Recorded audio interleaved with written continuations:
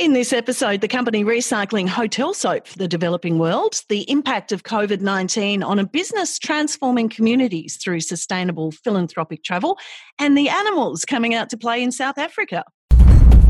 Welcome to the new World Nomads Podcast. We'll be keeping you up to date with travel alert and sharing some uplifting news and views to inspire you and keep you smiling.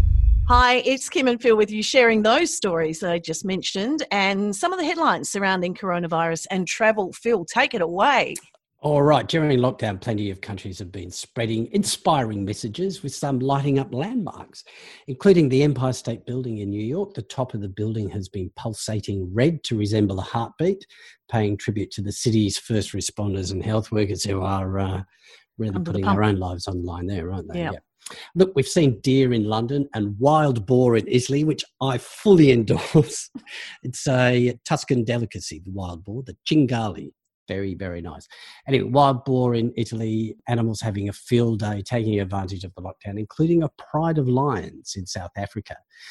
Look, they were found lying on one of the roads in Kruger National Park. Normally they're, forced off into the bush because of the traffic on the roads, but they were lying on the bitumen, warming themselves up. They're great pics, actually. It's fantastic, isn't it? Yeah. That would be a great shot, a great thing to come across, wouldn't it? Yeah, well, I'll share that in show notes. Meantime, cool. Emirates has begun carrying out COVID-19 blood tests on passengers at the airport prior to flights. Do you think that's a bit of an indication of the sign of the times moving forward? I'm not sure I'd like a blood test before I jumped on a plane. I didn't think a blood test was necessary. Don't you only have to do a swab? Maybe it's quicker. Maybe you get a quicker result that way. If it means you can actually get on a plane and get home or get to where you need to be, I'd probably back that up. Yeah. Look, Taiwan's largest carrier, China Airlines, is considering a name change. A petition started 2 months ago on change.org has had more than 50,000 signatures. And finally, to give you an indication of how much the virus has affected the travel industry,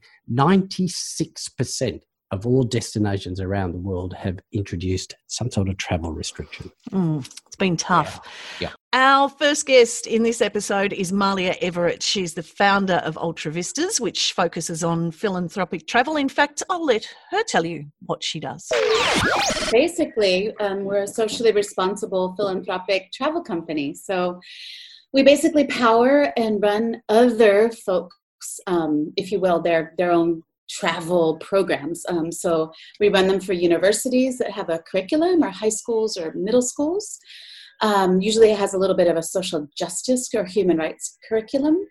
And then the rest of them are either for private businesses, yoga and wellness, or women's businesses in particular. Often we also run photographic journeys. And then the others are for organizations that use them as fundraisers, or radio stations, for example. And so the idea is behind that triple bottom line, embedding the entire supply chain, we make sure that the majority of the money always stays to benefit local economy and does thus good in that way, from, hotels or bed and breakfasts or lodges and the like, to, oh my gosh, all the restaurants or places we decided to bring people to where they're shopping, and different organizations and the like. So yeah, it's just one of those things where we just make sure that, again, the majority of money benefits local tourism, local economy. And that, of course, is all, ground to a halt. Absolutely. Yeah, absolutely. It's been, of course, devastating for our service providers, whether you're in Quito or, locally here in the Bay Area. We had a bunch of trips set up right now for New Orleans, also for San Francisco. We had trips that were canceled from the Balkans to Costa Rica, and of course, a lot to Cuba. About half of our business is in Cuba, actually. Can I just say, I hope you're taking note on how she's pronouncing those places, are you? Mate, I did, actually.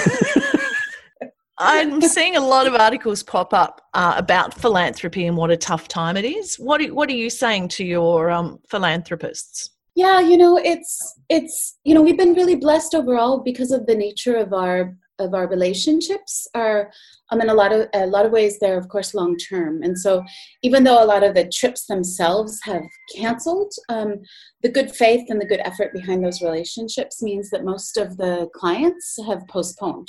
But of course, they're all scrambling and looking for other ways to generate one, I would say still liquidity within their organization and funding. And then the second is, alternative ways to connect and build relationships, even though we're all physically distanced from each other. So, I've seen people go to these Zoom calls like we're doing now to, online chats, to doing virtual tours and, visiting with funders, and visiting with groups that they themselves have been funding or supporting. So I think, people are trying to move the way that, of course, we still feel connected and still finding creative ways to share stories. I'm a member of, we call it a Bay Area women and women leaders in sustainable tourism. And, we have people from Wild, like the founder of Wild China, who of course does mostly inbound, outbound China. So she was talking about expecting the recovery to take about 1.5 years. Others from, mountain lodges of Peru and other groups were also saying that they're anticipating the impact to be at least 1 year. We have a few trips still, of our programs still, kind of on the books for the fall, but I'm expecting those to probably cancel. And the bizarre thing is that circumstance makes what you do even more important for the people who are going to be stranded without any income. Yeah, exactly. We've tried to be, really flexible to all of our, both clients and customers and others and, refund wherever we can. But a lot of the hotels, and others haven't been able to refund us quickly. It's, as through the entire supply chain, it's a really challenging, moment. But yeah, it's really challenging. And a lot of the, small organizations, like I think about the supply chain, for example, we work with seaturtles.org, an amazing, organization. We do their trips in Cuba. Also with Oceanic Society, we run their trips in Cuba. And, they themselves and their model of bringing these eco-tourists there, they give so much money away to different local community projects, in Mexico and Cuba and all over. And so I just know that they're really going to be really, really challenged, both in the north, the global north in terms of the United States, but also for their projects, that they're funding for conservation in other places. And that's what I'm really, kind of worried about too, is, who's taking care of the sea turtles, on the beach at night and their eggs. So there's that whole supply chain down that it does affect both the ecology from that ecotourism management point of view as well. When we start moving again, a lot of people have said we will think differently about how we will travel. We'll do it slowly, we'll do it sustainably, and we will do it ethically. So do you think that space will recover sooner rather than later? You're right. In a lot of ways, I've seen that shift over the last decade. I mean, I got involved with human rights or advocacy-based travel in the 90s from the US context, right? So, I've seen that shift of consciousness where people started to understand more about sustainable tourism, both benefiting people and place. I think with this kind of massive global pandemic, there is more of a global consciousness and a global awareness. And I hope that affect the way people actually put money where their values are, where they vote, how they vote with their wings, right? And so I think for a lot of people it will. I think more and more people will start to make those more ethical choices and ask, who owns you, how much money goes to support the local economy. Yeah, we'll see what happens as the industry ebbs and flows, and both with the airlines and yeah, from the philanthropic point of view, I just think, a lot of, I know a lot of people who, I normally give to, I give $100 here, $1,000 there, and now I'm like, I can do $10 a month. Yeah. So it's definitely impacting a lot of the working families and middle class. Very true. And charities and projects, etc., feel need our help more than ever, including Eco Soap Bank. This is really cool. They're addressing the critical need for hygiene in developing countries, which is being hounded home as we battle coronavirus. Yep. And I spoke to the founder, Samir Lakhani. Well, we do a simple but very powerful thing, in my humble opinion. We employ women all across the world to recycle leftover hotel soap. which we then redistribute predominantly to children along with hygiene education. And every single year, Kim, we reach 1.4 million children with the hygiene and education they need to keep themselves healthy and happy. Well, you're top of mind at the moment because we're all being told around the world to make sure that we wash our hands.